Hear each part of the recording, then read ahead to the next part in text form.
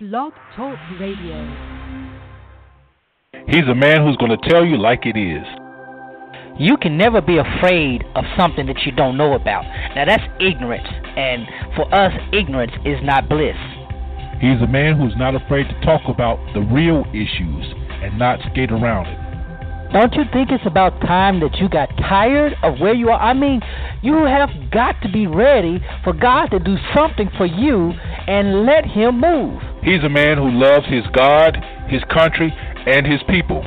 I'm going to be honest with you. I'm not too fond of the political state of the world, and particularly the U.S. as it is right now. But if you want change, you have to make it happen. You can't keep settling for less than what you ought to have. He's a man who's sowing seeds of life, love, and liberation to anybody who's willing to hear. There comes a point in time where everybody just needs to shut their mouth up and listen to God. And God is the one who will lead us, and God is in all truth. He'll tell us everything we need. That covers every area, every facet, from politics to church to you name it. God's got it covered. He's a man that seeks the heart of God for the people of God. You're listening to Zero Today with Pastor Lorenzo Neal. Good morning and welcome to Zero Today. I'm your humble host, Pastor Lorenzo Neal, hailing from Cajun Land, USA, here to present you with seeds of wisdom, insight, empowerment, and liberation. We are promoting the knowledge that is engaging and transforming, and we are here to empower you, our listeners. That's something we try to do, as we hope we do every time we're on the air, empower you to knowing and impacting the world around you. And we thank you for helping us to accomplish that, and we appreciate all that you've done and are doing and will do to help us continue to do that. And as always, you're welcome to join us on this illuminating journey. Primary means, if you'd like to get your thoughts, insight, or commentary on the air, create a dialogue, you can do so by calling 347-237-5230. That is the number to call if you would like to get your be on the air live. You can also visit our Facebook page, Zero Network on Facebook, and there you can access archive shows and listen to all of those shows and share a commentary, a dialogue on that. The other way you can do is follow us on Twitter. The handle is @ZeroRadio, and my personal handle is @Prophesy, PROPHEPSI. And shoot us an email, PastorLorenzoNeal@gmail.com. We're excited to be there. We're still kind of reeling back from some things that's happening. We're having to do low-grade technology right now because of break-in, some theft that happened, and so set us back a little bit. But we're going to be recovering soon, and hopefully we'll be much upgraded, a much-needed upgrade to our equipment and everything, so we can put on a wonderful show for you. But today we have a special show. It's not really special. It's just we'll be doing sharing some reflections, insights, observations that we've had during this Lenten season this year, as well as giving insight to other things that we may have. And as always, we try to make this program, this broadcast, informational as possible, informative as possible, and empowering as possible. So that's what we intend to do. But before we go any further, let's go to the Lord in prayer. God of grace and mercy, we thank you. We observe your loving kindness toward us. We recognize your goodness and your mercy and compassions that are new every morning. Thank you for your faithfulness to us. As we go forward through the rest of this broadcast, let the words of our mouth and the meditation of our heart be acceptable in your sight. We ask this in your name. Amen. I am in a bit of recovery. I mean, I tell you, this weather has been crazy for me. Not only has it been spring weather, and if you know the South can be sporadic with weather, especially during the spring when you're subject to tornadoes and dangerous storms, and across the system, there's a weather system moving right now that's creating that, very, very bad weather. But it's affecting my health. I didn't realize I was prone to a lot of allergies until I moved to Mississippi, and I'm around a lot more stuff that's got me all kind of discombobulated. So listen to your prayers and your thoughts as the season goes further, and get a little more agitated with this pollen and whatnot. But anyway, we'll do whatever we can to stay healthy, and we're going to talk about that a little bit too later on. But I also had a little stomach bug. Man, I tell you, that's nothing nice. But I'm recovering, and I'm grateful for that recovery. But I got a couple of headlines I just thought I would share. That I come across news, different sources. Particularly, I follow news that affect the church directly or indirectly, and so I've been following this.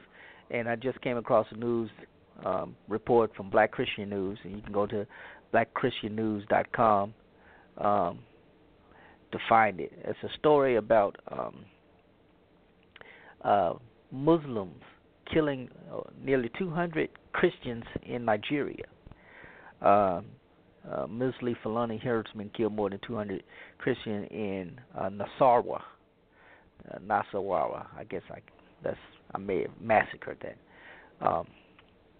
But these are the kind of things that you don't hear in mainstream media. These are the kind of things that a lot of churches are uninformed, particularly because Nigeria is not only the one of the largest population centers on the continent of Africa, but it also has a thriving Christian population that is, as of late, come under assault by Muslim radicals, most notably Boko Haram.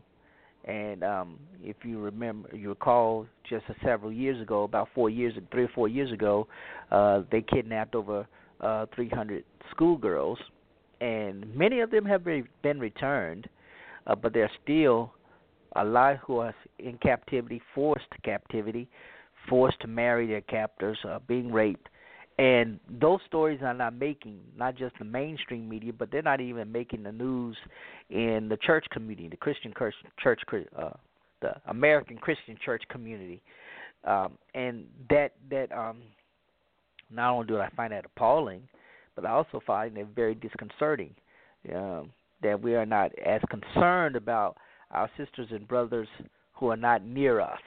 And we also have the issue that's going on in South Sudan, the new country in Africa, fairly new, not even 5 years old, I believe. But they're in the midst of a civil war because of drought and famine. And while that has gotten some news, some major mainstream news outlets and some Christian news outlets are reporting it, what it is, what's disturbing is that these are, if you recall, South Sudan seceded from North Sudan because North Sudan was largely Islamic, and South Sudan, what is now South Sudan, was largely Christian. And so what you have is this interfighting with a mostly Christian country, and supplies are being withheld largely from the Western nations that could really step in and cause this to cease. And the supplies that are getting there, well, because they're being pillaged because, again, it's chaos. And I hate to see my brothers and sisters in those areas be so neglected. It is safe to say that our country, America, and the Western countries, more developed countries, can do more to intervene. We should have done more to intervene in places like Somalia also, where they're facing similar issue. We've got to do better. We've got to raise the awareness. And, campaigns would do one thing, but we have to do more tangible things. We have to be more engaged. And I'm talking about myself to support missions that do such. And although I don't agree with a lot of what Franklin Graham does, but his Samaritan's Purse organization is in those areas.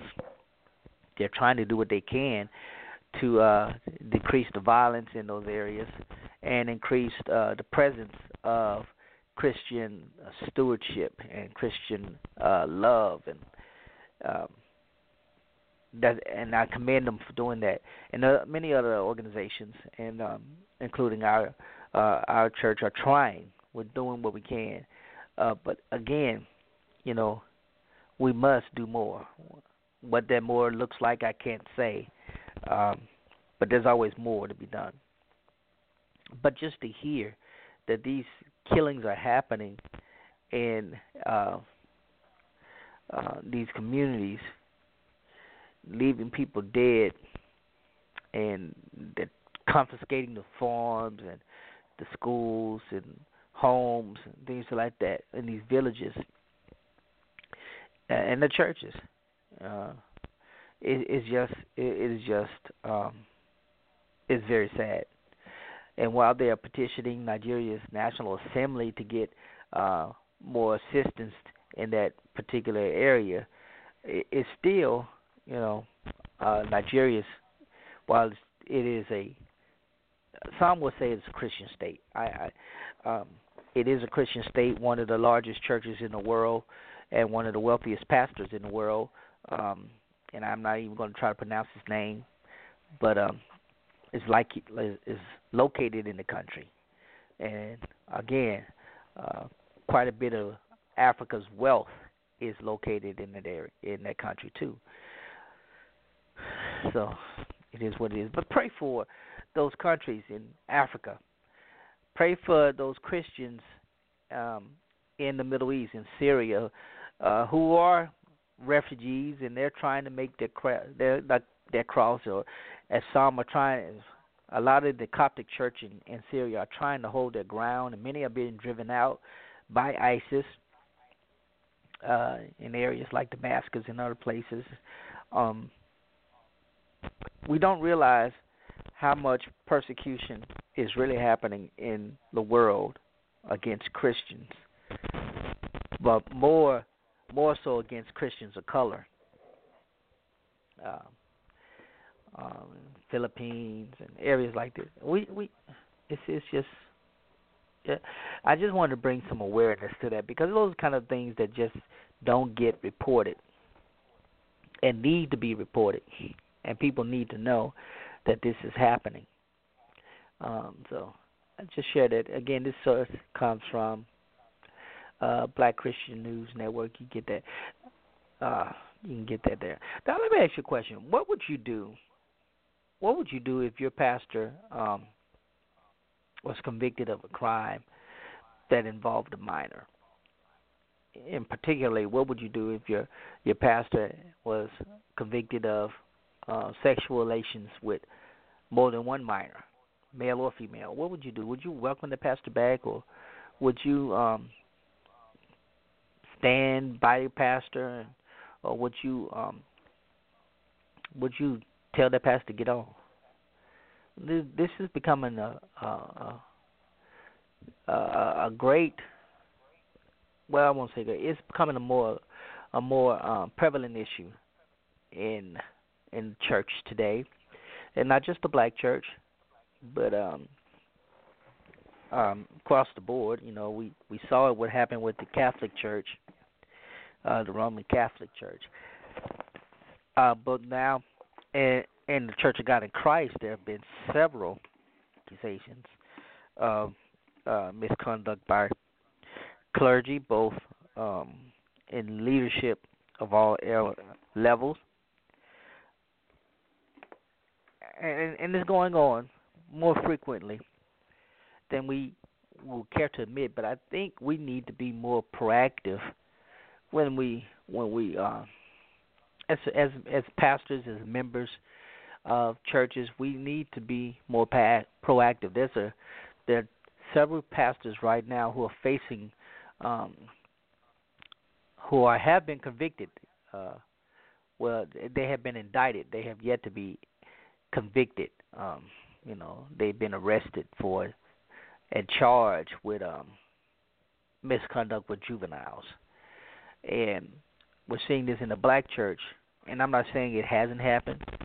Of course, we know it's probably been existing for generations, but this is it's becoming a plague on our church, not just with juveniles, but sexual misconduct across the board. With men and women who are pastoral leadership take advantage of that leadership for sexual gratification of any kind. It's an affront to Christ, and it drives people away from the church instead of drawing people to Christ. And I think that should be a great concern to us. How do we deal with it as pastors? The question. How should we deal with these persons who commit such crimes? Well, I know in our church we do have a section in our book of Doctrine and Discipline that gives us the process. It gives both the preacher and the victim due process for reporting and adjudicating alleged activity. And I'm glad that the federal government recognizes our system. That's a wonderful way, but a lot of churches don't have that. A lot of churches don't have a judicial council where they can adjudicate cases involving sexual misconduct. There are a lot of churches that try to sweep it on the rug. It comes back to hurt them. So the question then becomes, in those churches, what is it? What can be done to call for greater accountability? And how can that accountability be done without infringing upon the rights and the reputation of those persons who have been accused or who are victims? I get tired of reading cases where the victims are placed as as devils, seductresses, or seducers of the pastor, and the pastor is seen as the holy person, the one who had a brief moment of where their will fail. I can't even. But it's just the idea that in a lot of places, the victim is demonized, and because they are demonized, they have no weapon to assist them. They have no means of accurately, authentically getting justice from those who are supposed to love justice and do justice and love mercy. That's what we're called to do. But that's what happened in a lot of churches, and it's rather unfortunate. So I want to encourage you, if you know of any immorality or inappropriate behavior among your clergy leadership, don't be afraid to report it. Don't. If you have aught against your brother, you need to go to your brother, and in this case, and aught if it's involving a juvenile in particular, should be reported. It just should be reported, verified, and reported, and allow the judicial process to run its course. But it is what it is. I'm trying to work through this little stomach bug. It's still kind of irritating me a bit. I'm going to take a quick break, and when we come back, we're going to get into I'm going to share some of my Lenten reflections, some of the things that I think will benefit us all. That's definitely been benefiting me over these last weeks, and even though I've been practicing some of them for some time, I think this is going to be a benefit for all of us. So we'll take a quick break, and when I come back, we'll get into the topic of the day. I'll be right back.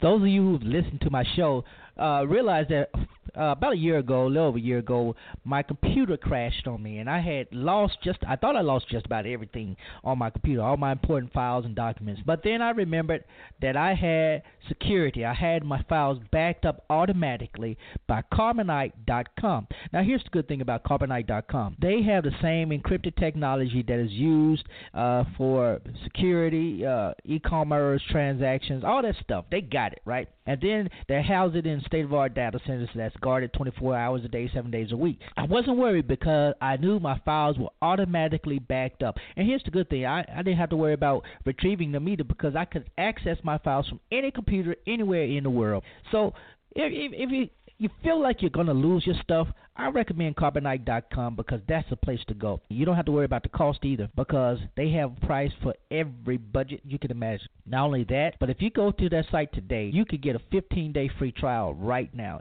if you go in today. That's Carbonite.com for all your online backing needs. All they do is back up your files online. They don't do anything else. You can be guaranteed that all of your important documents, everything that you love on your computer will be safe and secure. Check them out today at Carbonite.com for your online backup. Yeah, at first I thought it was just the stress of moving. Hey, I was using that. Think we own stock in the electric company? I will turn this car around right now. There's nobody back there. I was becoming my father. It's been an adjustment, but we're making it work. You know, Progressive.com makes it easy for us to get the right home insurance. Progressive can't protect you from becoming your parents, but we can protect your home and auto.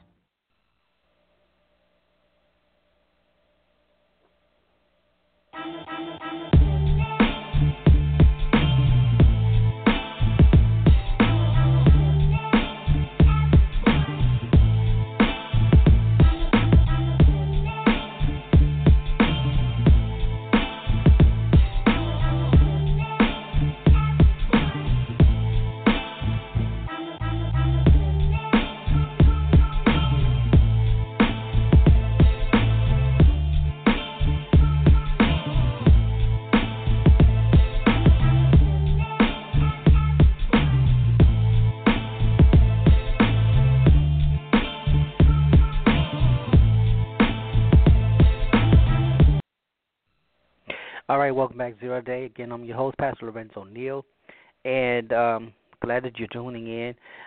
If you have not tuned in before, welcome. This is a wonderful show. We're glad that you joined in with us, and you can also go back and visit the show site at Blog Talk Radio, Zero Today, and listen to archive shows back all the way back to 2011. Join us on our Facebook page. Subscribe to that, like that page, and you can listen to archive shows.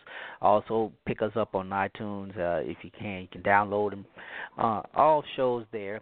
Follow us on all our social media. We invite you to do so, and we're glad that you're joining in. I just wanted to share. You'll be hearing promos coming up. I've been blessed to have been in. When I was 12 years old, I answered the call to preach, and I had a wonderful pastor who took my hand and at the tender age of 12 years old showed me example what ministry is about. I had the opportunity to shadow him and follow him just about everywhere he went to preach, every revival. Spent nights at his home and interface with his family, interact with his family, carded his family, and when he thought I was ready, I was about 16 years old. Finally gave me that big pulpit. I was speaking at youth days all the time, little youth events here, youth day here, and got licensed to preach 25 years ago, and on May 20th of this year, May 20th, 2017, we're celebrating officially 25 years in the ministry. And I want to invite you to come in. It'll be at New Bethel Church in Jackson, Mississippi, and you're more than welcome to come and participate in that. So, anyway, just thought I'd put a plug. You'll be hearing more about that anyway in the upcoming future.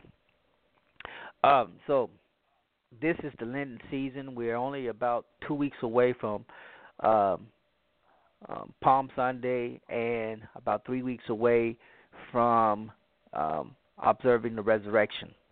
And each year, you know, I don't always give up anything for Lent.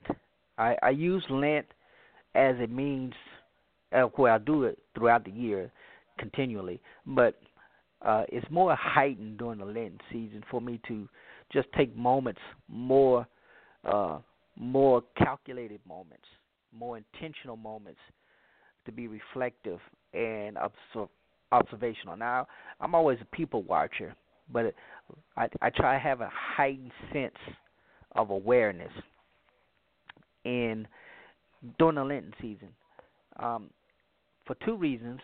The first reason I do that is because I believe Jesus had that model. I believe Jesus had that same heightened sense.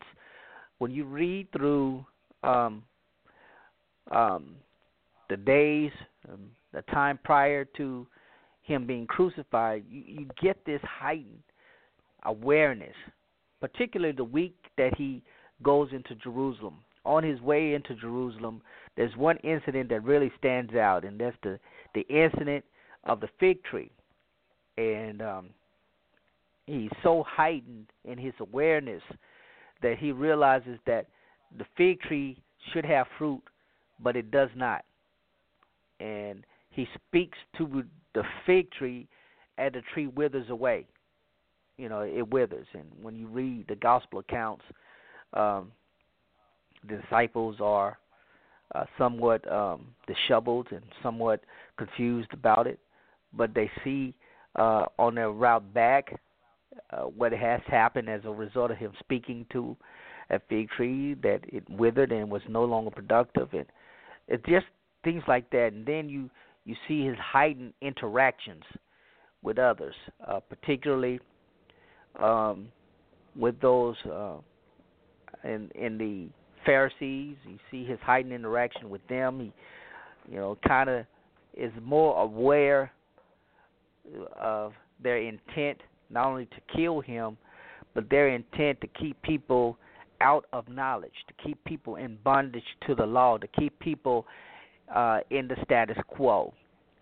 And then, of course, leading up to the Last Supper, you see a very heightened sense of his awareness of hostility. He and Peter have a conversation. He's washing the disciples' feet, and Peter says, don't just wash my feet, wash all of me. And Jesus said, don't, that's what a bath is for. This purpose is not for me to wash you, to make, to clean you, but this is for me to demonstrate you the type of leadership you need to have. You must be a servant, must be willing to do the things that those people who would not, or who are in leadership, would not necessarily do. So this heightened sense of existence that Jesus provides us with when we read through those texts leading up to his crucifixion and his resurrection. And I think that's part of what we take for granted in the church today. And while a lot of people will have the sunrise service and resurrection services and all of this, whatever you want to call it, Easter morning service, and children may have their poems and things of that nature, these 40 days before Good Friday provides an opportunity for us to really get serious about what this person, Jesus of Nazareth, did and the significance of it. Why was it so significant that it changed how we even see time? Why is he still so relevant to today? Why is his death? Why is his resurrection? However you perceive it, you know. If you perceive it as a spiritual resurrection, if you perceive it as a physical resurrection, I'm not here to argue that. But I do see an opportunity for us to use this person, Jesus of Nazareth, and his heightened sense of awareness, and how much he engaged himself to the point that he realized his time was near. His time was drawing near. And as he tried to communicate that with his disciples, he found it difficult that they couldn't comprehend what he was trying to get across to them. They didn't understand the words that were coming out of his mouth. And I think today he's still speaking those things to us, and we are still not fully comprehending what he's trying to get across to us. So, you know, I took these moments to reflect, and I have several sources that I draw from, and two sources particular I just want to share. And one is not gospel Christ-centered or anything like that. One is Greg Anderson's 22 Non-Negotiable Laws of Wellness. Feel, think, and live better than you ever thought possible. And the other one is a book called Soul Feast. And Soul Feast is by Marjorie Thompson, and it's a great book that you could that helps you cultivate greater awareness of spiritual disciplines that you can integrate into your life. And there's several others I could probably give you. Yeah, there's another one I've been using, The Emotionally Healthy Spirituality by Scazzero. I can't say his name right, but Peter Scazzero. He has a book, and there's a book and there's a workbook that comes with that, and I've been doing a study with that, and we're going to be actually using this book in our leadership development here at the church as a means of team building and spiritual empowerment. But these are just some resources I've been using in my personal devotion and personal spiritual development. I just thought I'd share. But drawing from Greg Anderson's book, there are two things that really stood out to me, and two laws that he puts in that book that really stood out to me. One is the law of human dignity, and the second is the law of living in the present moment. Those two things right there are very, very powerful components to your individual spiritual growth and development, as well as your evangelical outreach to others. Let me explain how these two, for me, really categorize and envelop the ideology of Jesus as this person who is heightened in his awareness, heightened in his intentionality of being a model, as well as representing the kingdom of God leading up to his death. Let me show you. Jesus represented and he displayed the law of human dignity. Every opportunity he had, he shared the value of that other person. You think about the woman in Luke chapter 18 who was bent over for all these years, and he said to her, "Woman, thou art loosed from thy infirmity." I think that's the right scripture, but T.D. Jakes built a whole mega ministry off that one phrase, "Woman, thou art loosed." It still goes on today. But Jesus displayed such empathy toward her when others had already counted her out. And he did not see her as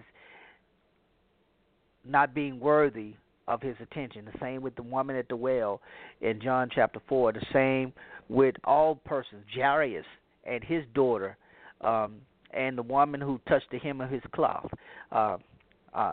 he engaged them where they were. He looked past what others saw of them and engaged them where they were.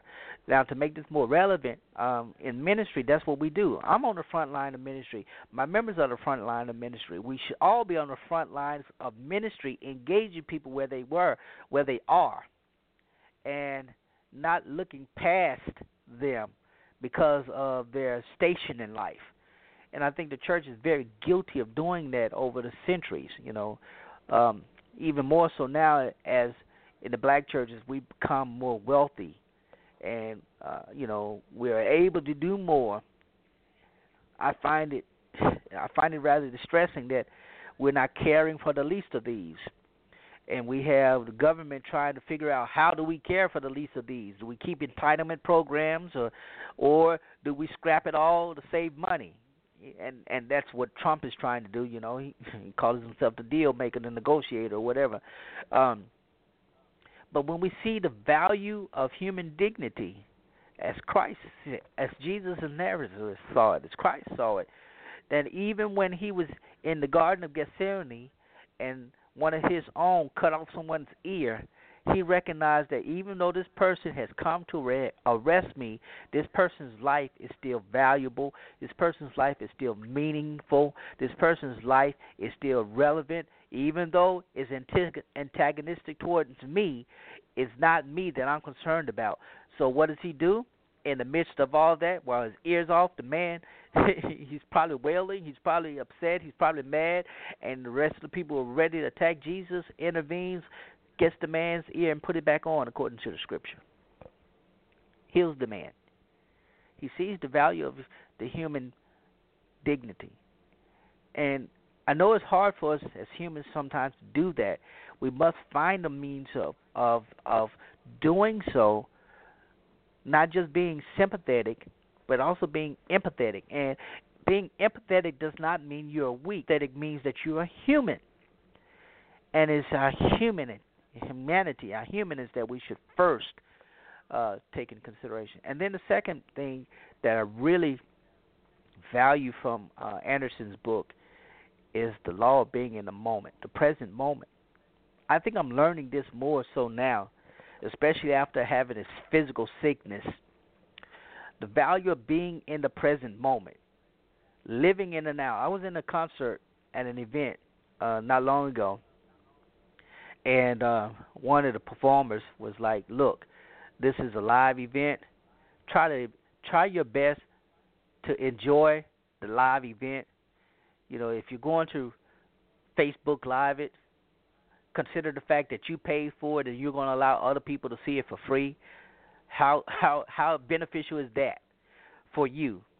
Well, think about what you're really missing trying to record something and you're there and you're not even really able to engage it in that moment. And so I take that same application to your life. Living in the present moment does not mean neglecting the events of the present moment, but it simply means acknowledging that all the events in the present moment are relevant to both the present moment and the future moment.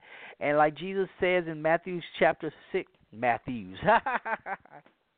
as Jesus said in Matthew chapter 6, verse 34, take no thought for tomorrow has its own problems. So the relevance of being in the present moment means that you're able to understand how valuable that moment is. Think about Jesus when he was in the Garden of Gethsemane praying. He understood the gravity of his situation. He understood the relevance of prayer. Disciples did not. Not that they had not prayed with him before. There have been many moments where they prayed. They even asked him to teach them how to pray. They even asked him to demonstrate it, and he showed them by teaching them what we now call the Lord's Prayer. But they were not able to stay in the moment as he was. He spent a vast majority of his time secluded in prayer. And when you read throughout the scriptures, he would often go away and pray for hours. But in this moment, when he invited those that he cared for to share with him in that moment, they were unable to. And it was rather frustrating for him. He comes back kind of seeming a bit inconsiderate when he says, could you not even pray with me for an hour?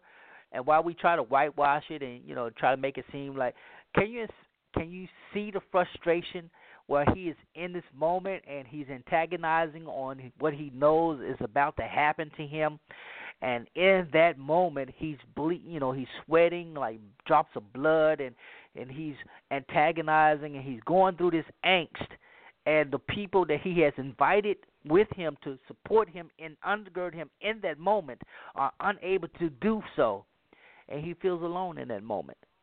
But yet, in that moment, he still says, not my will, your will be done. I think the powerful thing that we should realize in that in these moments leading up to the celebration of the resurrection, we share in the value of the present moment. Tomorrow is not promised to us. We all know that. We try to deny it, but we know. We don't know. We don't know the day or the hour. Put it this way: the author in 2 Peter, chapter 3, says we must always be prepared, just as God prepared, and God was aware of the moment of when He would have to cause His creation to be destroyed because of their so great wickedness. But He also said that He's not so horrible that He would not allow everybody to be destroyed, but He wishes for all would come to salvation. Because He says in verse 10, no man knows when the thief is coming. My church has been broken into twice just this year. And in one occasion, the first occasion, myself and the police, we had just left not long before because the alarm went off. And when after a thorough search and realized nothing was missing and probably just, something that triggered it, and just a few hours later the person comes in and, rest is history.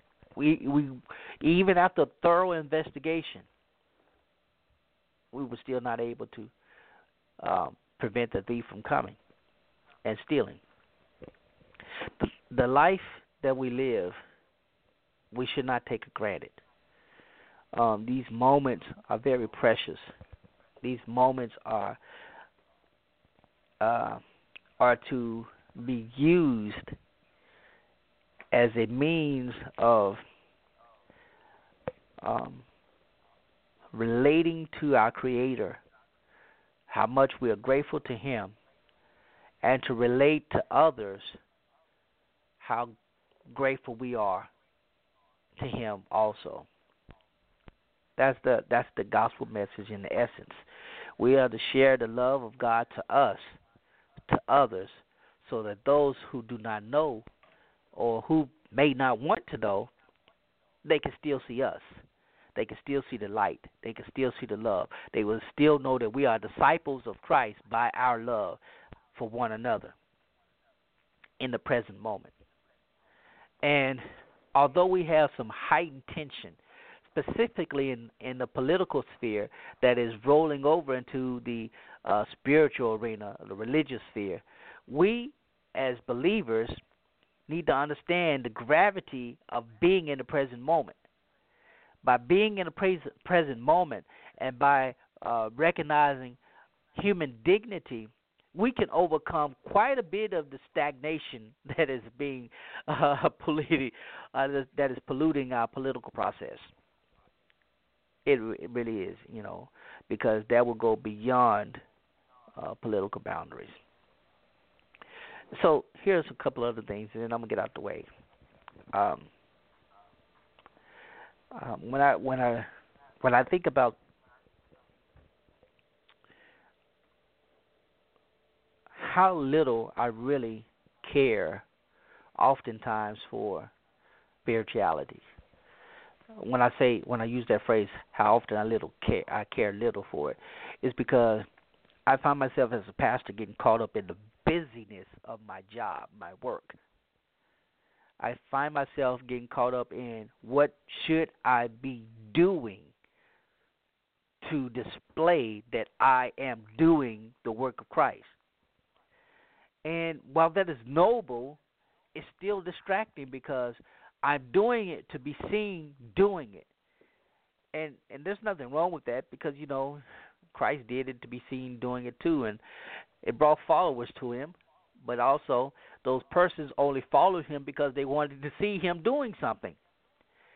They wanted to see him feeding the 5,000. They wanted to see him healing the sick.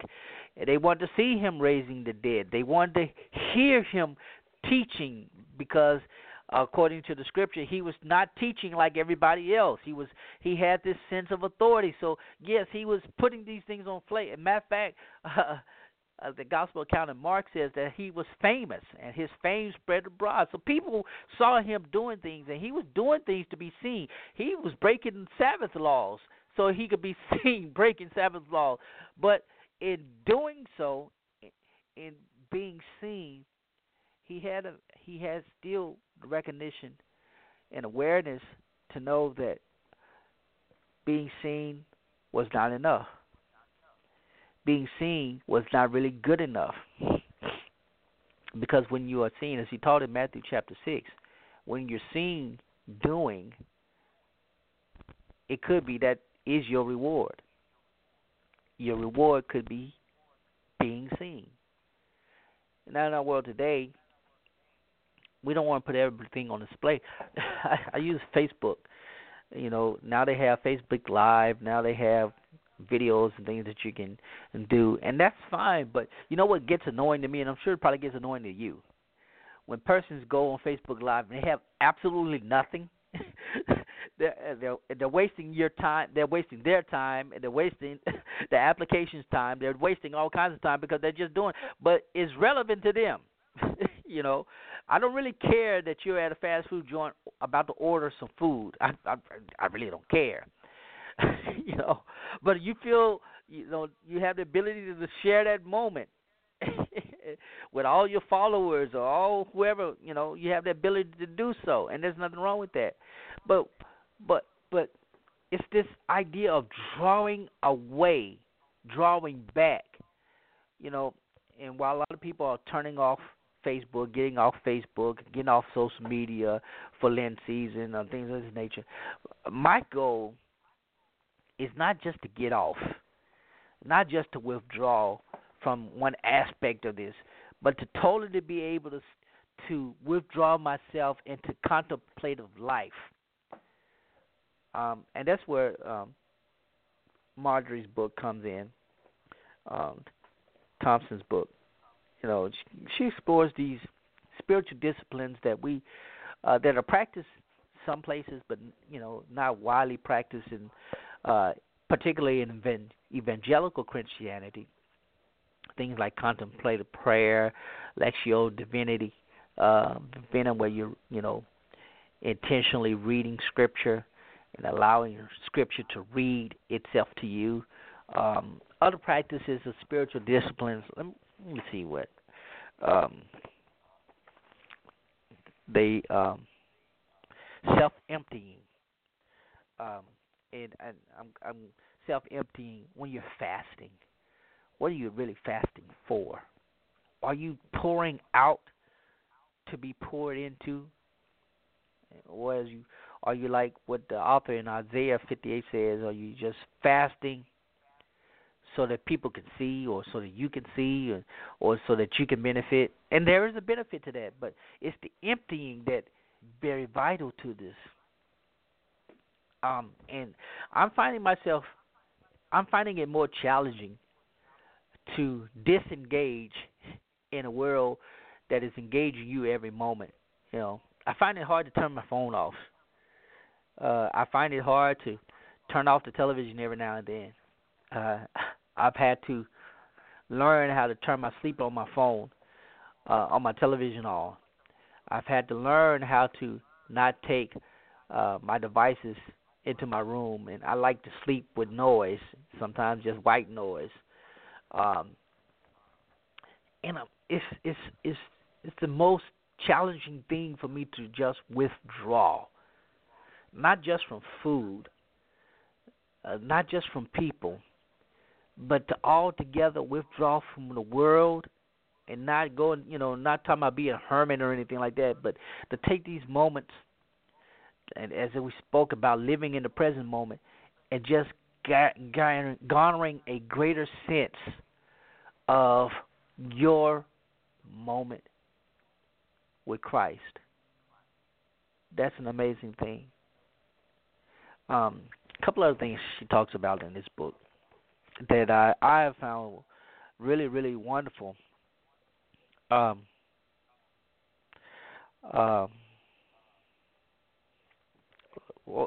Hospitality. I don't think we hear much about this. Entertaining angels unaware. I'm learning to do so.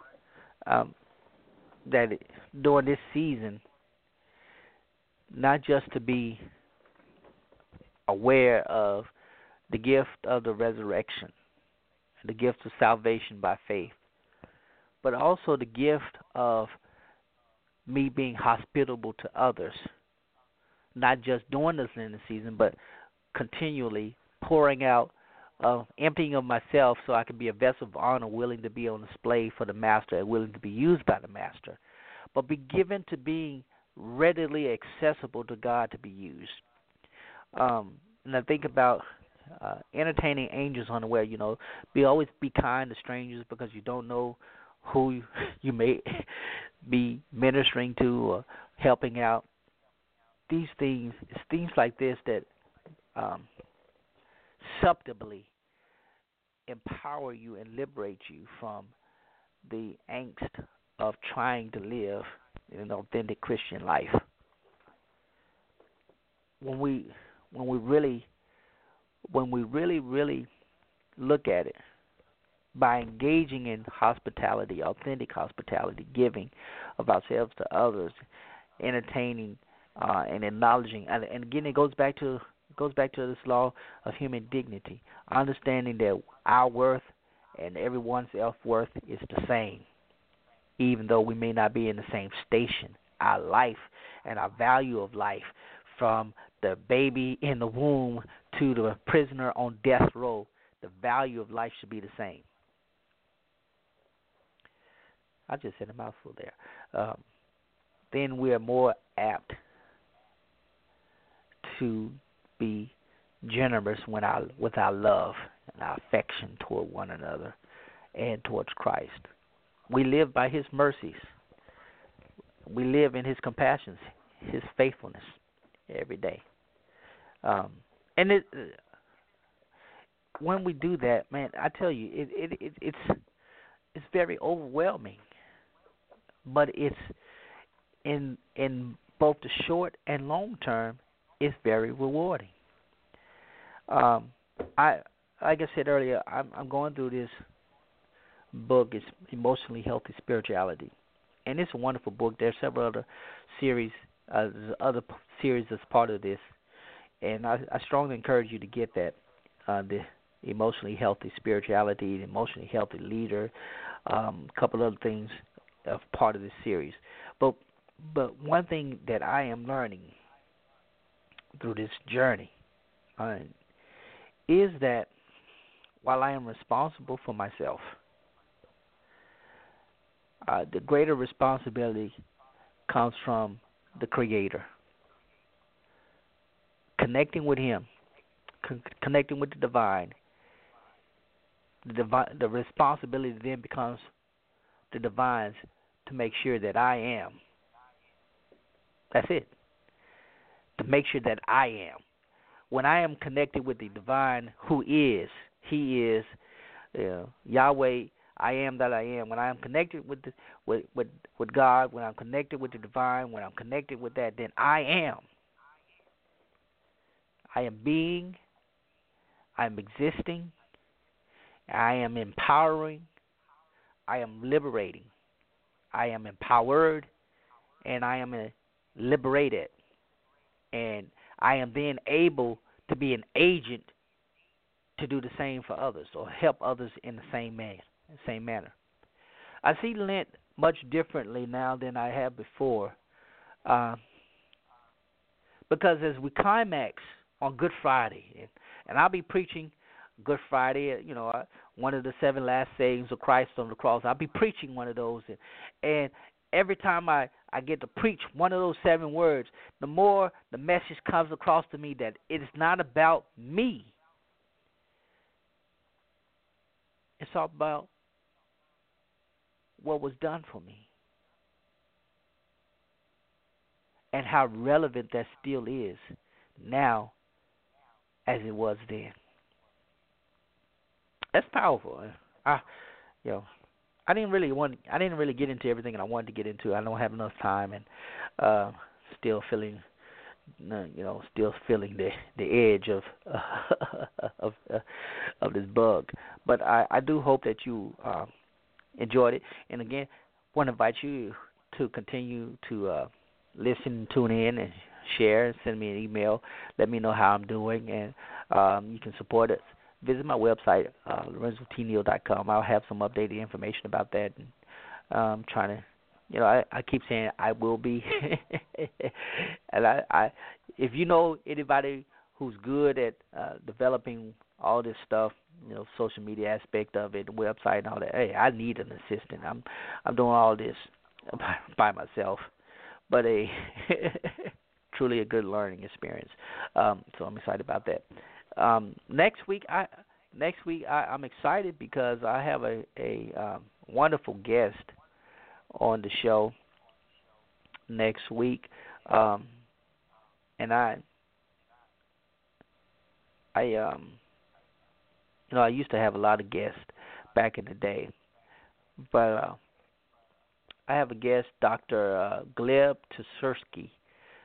Sapersky. He is a